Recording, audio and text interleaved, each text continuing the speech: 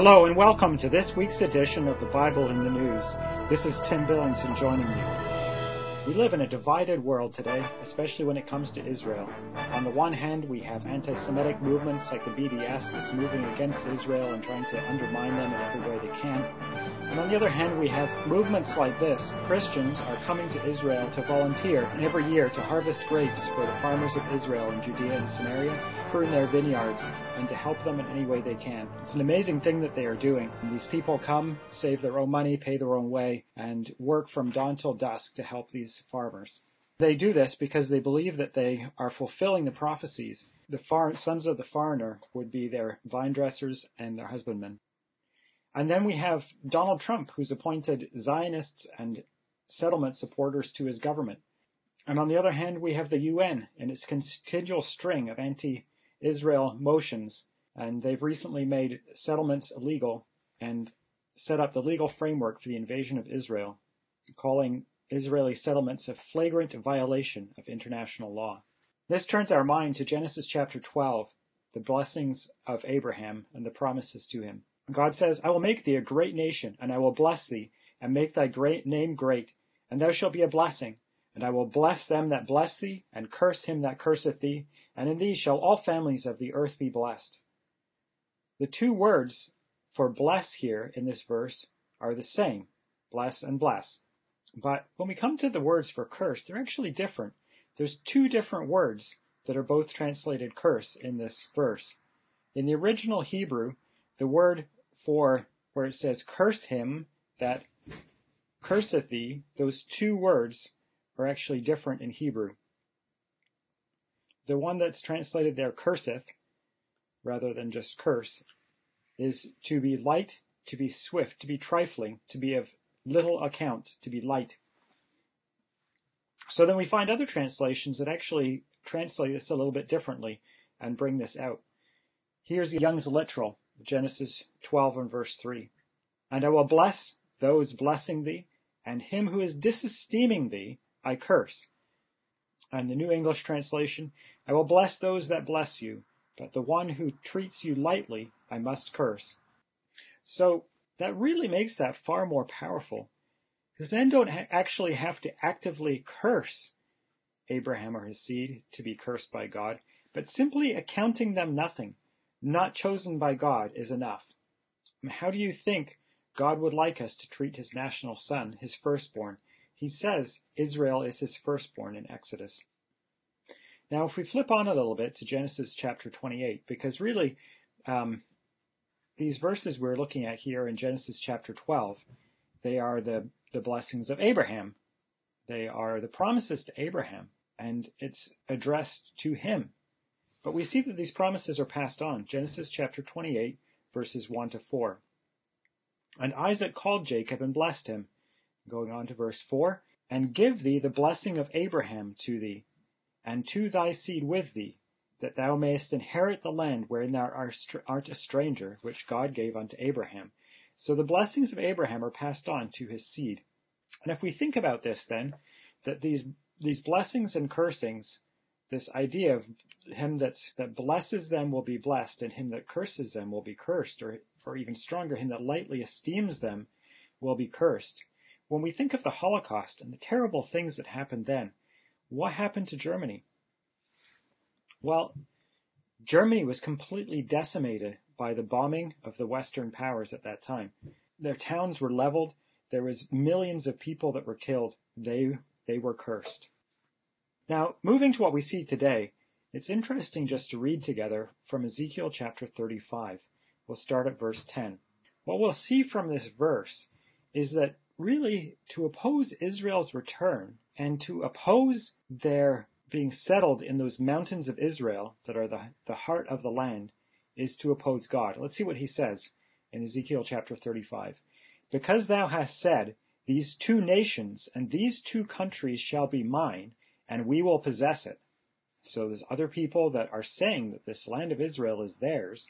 And then it goes on, whereas the Lord was there, therefore, as I live, saith the Lord God, I will even do according to thine anger, and according to thine envy which thou hast used out of thy hatred against them.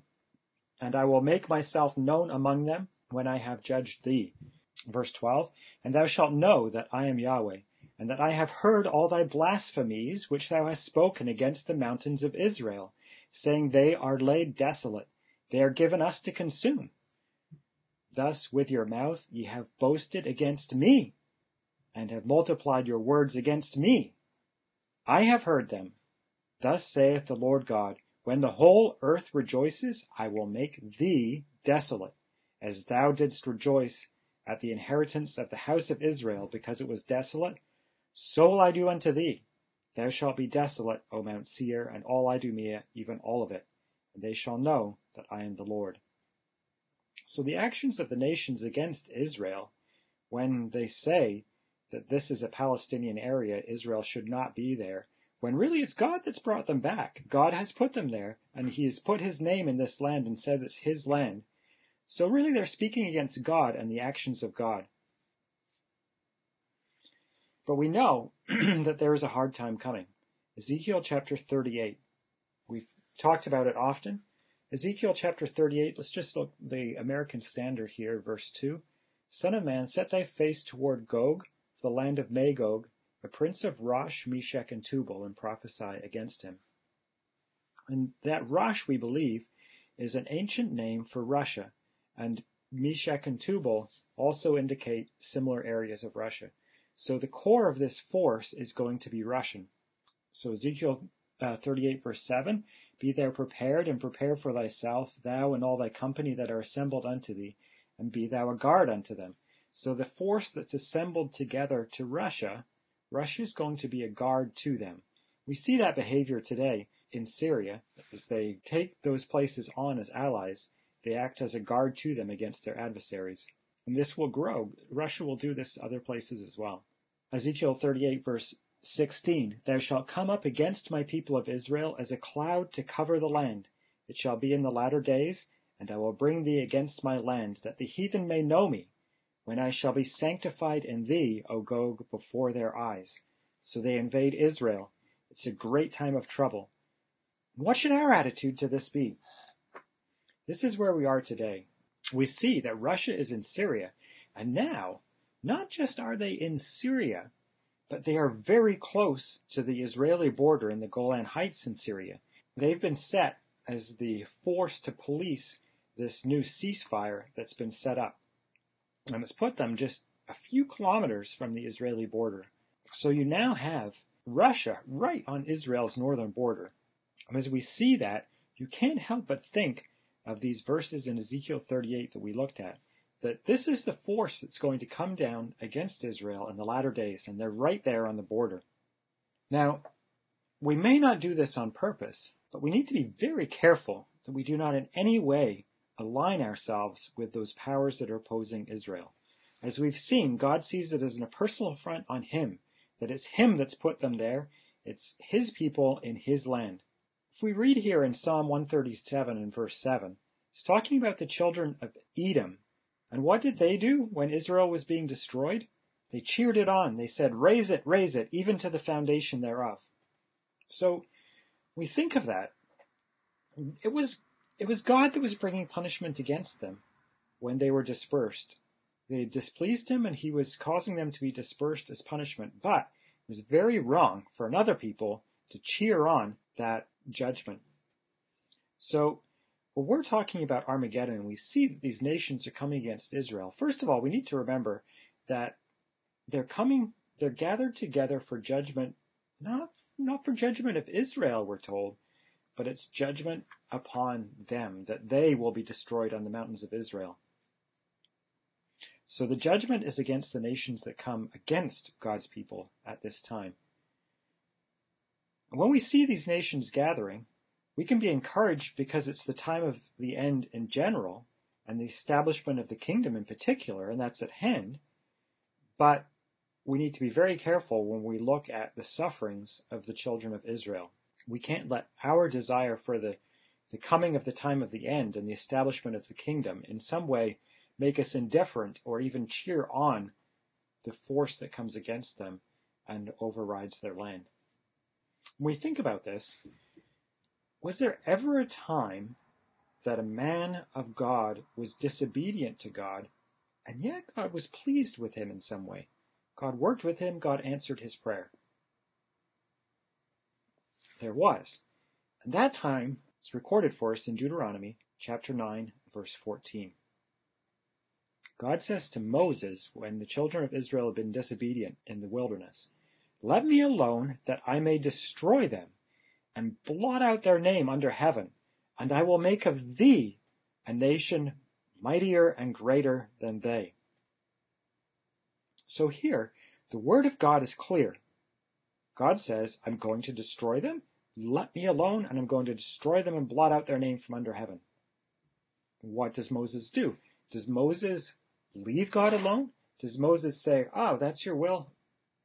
Let me get out of your way. These people are annoying me. They are disobedient. They deserve it. And let me know when I can come back and you will make of me a great nation. Absolutely not. Absolutely not. What does Moses do? Down verse 18. And Moses fell down before Yahweh as at the first. This isn't the first time that this happened. So how does Moses respond? He falls down before God.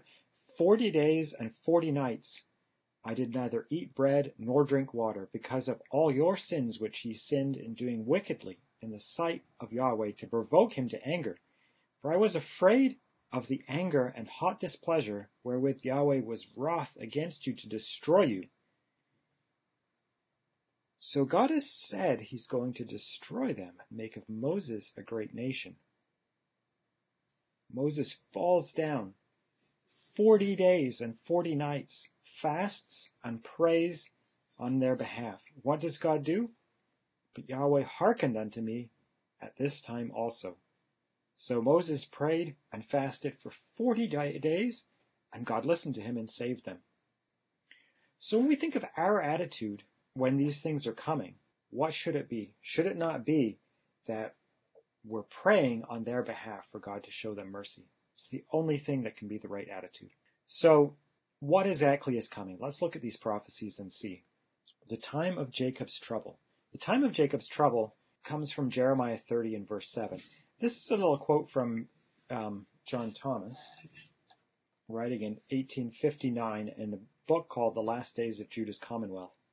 But he's talking about this time of trouble of the latter days. So he says, the time of Jacob's trouble, out of which he is to be saved, is a great day, so that none is like it.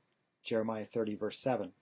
The great and terrible day of Yahweh upon the Gentiles, as the last days were upon the Jews. So the last days before they were dispersed, that was different than the last days now. The last days then were the end of the nation of Israel in the land at that time, but this is now the time of their restoration. This is when they're coming back. This is when God is building them. And what will be the time of the end of is the end of the nations that fight against them. So the last days he refers to are the days of AD 70. The latter days are our days. The time of judgment on the Gentiles is our time.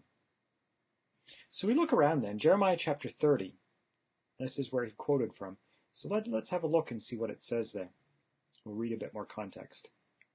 Jeremiah 30 and verse 4. These are the words that Yahweh spake concerning Israel and concerning Judah. For thus saith Yahweh, we have heard a voice of trembling, of fear, and not of peace. Ask ye now, and see whether a man doth travail with child. Wherefore do I see every man with his hands on his loins, as a woman in travail? And all faces are turned unto paleness. Alas, for that day is great, so that none is like it, even the time of Jacob's trouble. But he shall be saved out of it. For it shall come to pass in that day, saith Yahweh of armies, that I will break his yoke from off thy neck, and will burst thy bonds, and strangers shall no more serve themselves of him, but they shall serve Yahweh their God, and David their king, whom I will raise up unto them.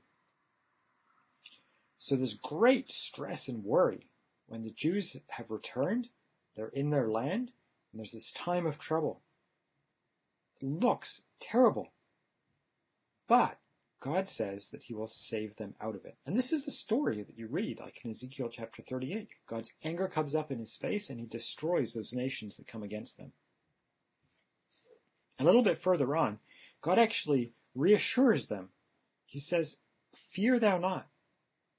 Now, would God say, fear thou not, if this was such a terrible time that most of them would be destroyed?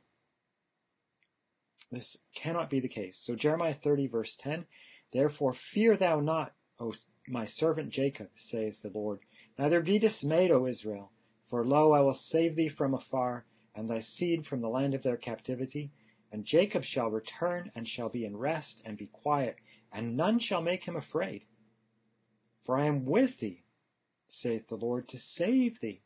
Though I make a full end of all nations whither I have scattered thee, yet will I not make a full end of thee, but I will correct thee in measure, and will not leave thee altogether unpunished. So the things that we see in our day now, when it's the time of the restoration, when they have been regathered, the things that we will see now are a measured correction. They're not this terrible destruction that they are fearing. So God's reassuring them that he's with them to save them, and they should not be afraid. The nations will be destroyed, Israel not so. Now just read this one. These nations that come against Israel, you're described as a man that dreams. Let's read it. Isaiah 29, starting at verse 7. And the multitude of all the nations that fight against Ariel is another name for Jerusalem, even all that fight against her and her munition and that distress her, shall be as a dream of the night vision. It shall even be as when a hungry man dreameth, and behold, he eateth. But when he awaketh, his soul is empty. Or as when a thirsty man dreameth, and behold, he drinketh. But when he awaketh, and behold, he is faint, and his soul hath appetite. So shall the multitude of the nations be that fight against Mount Zion. What other time has there been when a multitude of nations come against Jerusalem? It wasn't so in the past. They had one nation at a time. Babylon came and destroyed them. They were restored. They were taken by the Romans. And this time, it's a multitude of nations that will come, but they are to be saved. This has to be the same time. It has to be that battle of Armageddon. Here's another one. Isaiah 17, verses 12 to 14. Woe to the multitude of many people. See, there we go again with the multitude of many people. I feel that must indicate that this is the same time. Woe to the multitude of many people, which make a noise like the noise of the seas, and to the rushing of the nations, that make a rushing like the rushing of mighty waters. The nations shall rush like the rushing of mighty waters, but God shall rebuke them, and they shall flee far off, and shall be chased as the chaff of the mountains before the wind, and like a rolling thing before the whirlwind. And behold, at evening tide trouble, and before the morning he is not. This is the portion of them that spoil us, and the lot of them that rob us. So the nations will come. They will be angry. They will rush against them. They will come, as Ezekiel says, as a cloud to cover the land. But what happens? They're rebuked by God. They become like the chaff that's nothing in the wind and just blows away like there's nothing even there. But we can't forget it is a day of trouble, and it will be a hard time. We don't have time to go through all the prophecies, but there are hard things that are spoken. So I think we need to remember this in our prayer. Habakkuk the prophet, I think, is a great example in this. It's a latter-day prophecy. He's speaking of things that will happen at this time. And what is his prayer? O Lord, I have heard thy speech and was afraid. O Lord, revive thy work in the midst of years. In the midst of years make known. In wrath, remember mercy. In wrath, remember mercy. We can pray for mercy on his people. That when there's this time of wrath, it's a time of a measured correction for Israel. It's a time of great punishment for the nations. And we can pray that he will show his people mercy. So these are the burning questions I think we need to ask ourselves. At what point is Israel saved? The nations come? What damage is there to be? How many will be taken captive? What will happen? How will this be? I think we need to look at the prophecies and see them, and we need to follow through on this theme and see and then reflect it in our prayers and pray God that he will show them mercy and he will lessen the affliction of that time, that the time will be short, that the time will be very short that they are in the land. As it says in that passage, in the evening there's trouble, and by the morning it's over. It's a very short amount of time before God steps in, and we need to pray that that is very short. Now there's one passage that I would like to look at, Zechariah 13. Now, this is frequently quoted to claim that 2/3 of present-day Israel is to be destroyed. Let's read it together. We'll back up to verse 7. Zechariah 13, verse 7 says, "Awake, O sword, against my shepherd, and against the man that is my fellow, saith the Lord of hosts. Smite the shepherd, and the sheep shall be scattered, and I will turn my hand upon the little ones. And it shall come to pass that in all the land, saith the Lord, 2 parts therein shall be cut off and die, but the 3rd shall be left therein. And I will bring the 3rd part through the fire, and will refine them as silver is refined, and I will try them as gold is tried. They shall call on my name, and I will hear them. And I will say, It is my people. And they shall say, The Lord is my God." Now, if we read that, you can see why you might think that that is our time, because it ends at the end, that they're reconnected to God, that they have this terrible time. There's a time of great trouble, but then they call on the name of God, and God hears them and says that they are his people, and they will say, "The Lord is my God." So this sounds like those many passages that talk about Israel being converted to God in the last day. One thing that we need to realize when we talk about this is verse 7 is quoted by Jesus Christ, and it's quoted as being his day. "Awake, O sword, against my shepherd, and against the man that is my fellow." So Mark 14, verse 27, "And Jesus saith unto them, All ye shall be offended because of me this night, for it is written, I will smite the shepherd, and the sheep shall be scattered. But after that I am risen, I will go before you into Galilee." So the smiting of Jesus and the sheep scattering that's associated with it is quoted by Jesus as the smiting of himself, and the sheep scattering is associated with that day. So the disciples were scattered that night, and the entire country was scattered shortly after that. So that is quoted by Jesus as being that time. We also need to realize that there's another prophecy that talks about the thirds.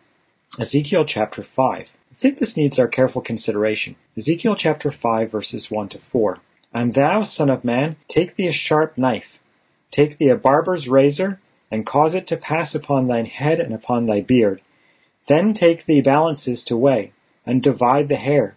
Thou shalt burn with fire a 3rd part in the midst of the city, when the days of the siege are fulfilled.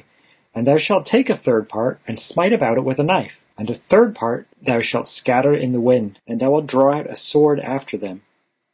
Thou shalt also take thereof a few in number, and bind them in thy skirts. Then take of them, and cast them into the midst of the fire, and burn them in the fire. For thereof shall a fire come forth unto all the house of Israel." So this is a very similar verse to the one that we were just looking at, where there's the thirds in Zechariah. There's also thirds. There's a 3rd that is burned with fire in the city, so that's destruction at that time. And there's a 3rd that's smitten about with a knife, so that's a different kind of destruction, but also destruction. And then there's a 3rd part that's scattered to the wind, so that 3rd part is saved alive, but it's scattered out to the wind. But even then, there's a sword that's drawn out after them, but there's a remnant that comes through. And if we read a little bit further down in the chapter, we're actually given an interpretation of this. So let's read the interpretation of what we're told. "Therefore the father shall eat the sons in the midst of thee, and the sons shall eat their fathers, and I will execute judgments in thee, and the whole remnant of thee will I scatter unto the winds." So the remnant that's left is scattered. "A 3rd part of thee shall die with the pestilence, and with the famine shall they be consumed in the midst of thee. So those are the ones that it talked about, that there would be a fire. They're consumed by the famine and by the siege. And then there's another third that's destroyed by the sword that comes against them. As the city is taken, then there's a third that's destroyed in that way. And I will scatter a third part into the winds and will draw out a sword after them. So they're scattered and they suffer under the sword when they are scattered. So it shall be a reproach and a taunt, an instruction and astonishment into the nations that are round about thee, when I shall execute judgments in thee in anger and in fury and in furious rebukes. I, the Lord, have spoken it. When I shall send upon them the evil arrows of famine, which shall be for their destruction. And I will send to destroy you, and I will increase the famine upon you, and I will break your staff of bread.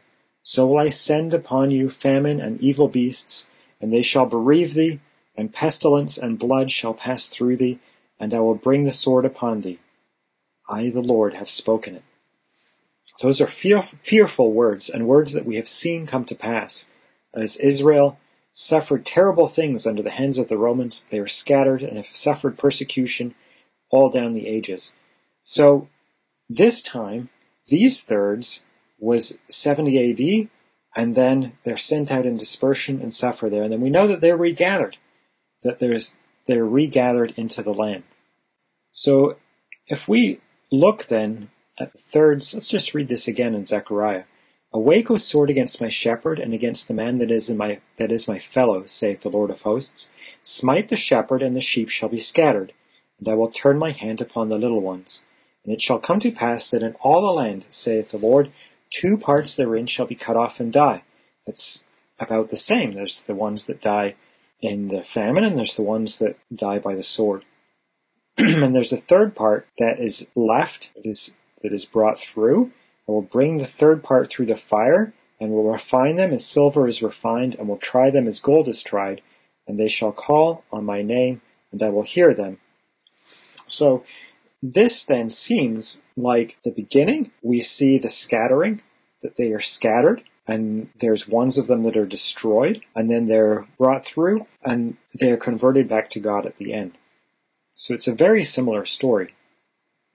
So when we look at this then, I feel that our right attitude, our prayer to God about this needs to be, we need to pray to God that let it be true that the time of the thirds is past.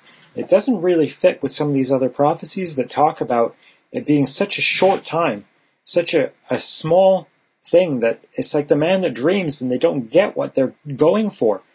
If they invade the land and execute such a destruction, could that be described as a hungry man that's wanting to destroy them, that they're coming against them and they're not able to achieve their goal?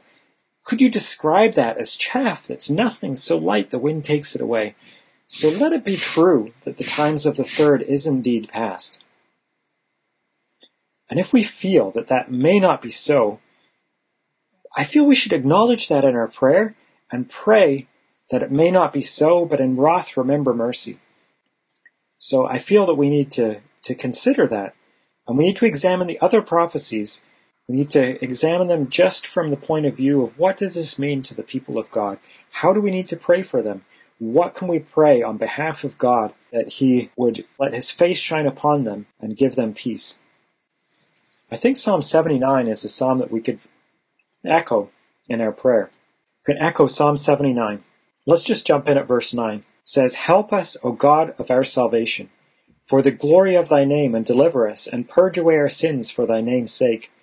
Wherefore should the heathen say, Where is their God?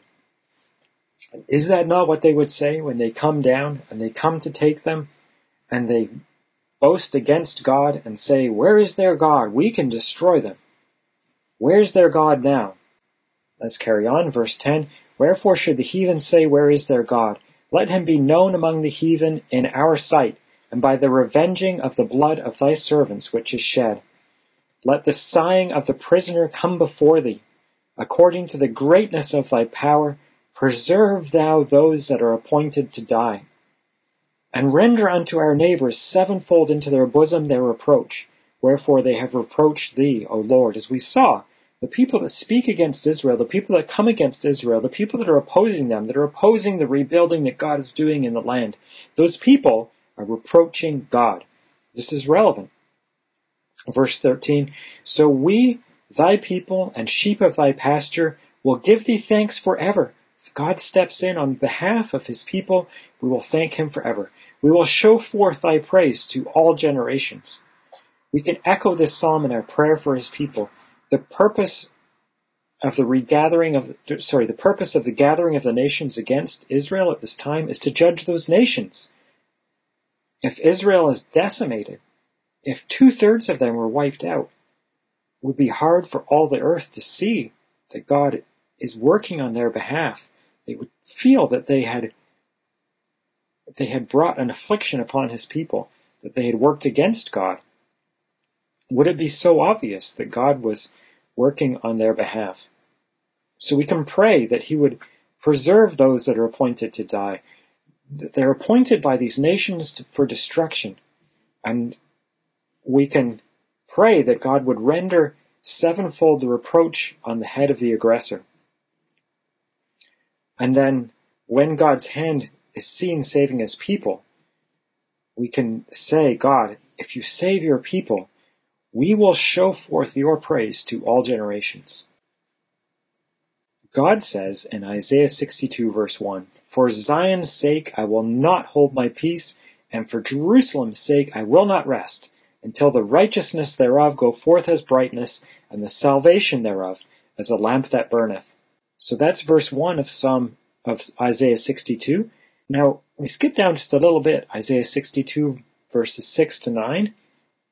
How should we also be? Verse 6, I have set watchmen upon thy walls, O Jerusalem, which shall never hold their peace, day nor night. Ye that make mention of the Lord, keep not silence, and give him no rest, until he make Jerusalem a praise in the earth. The Lord hath sworn by his right hand, and by the arm of his strength, surely I will no more give thy corn to be meat for thine enemies, and the sons of the stranger shall not drink thy wine, for the which thou hast labored.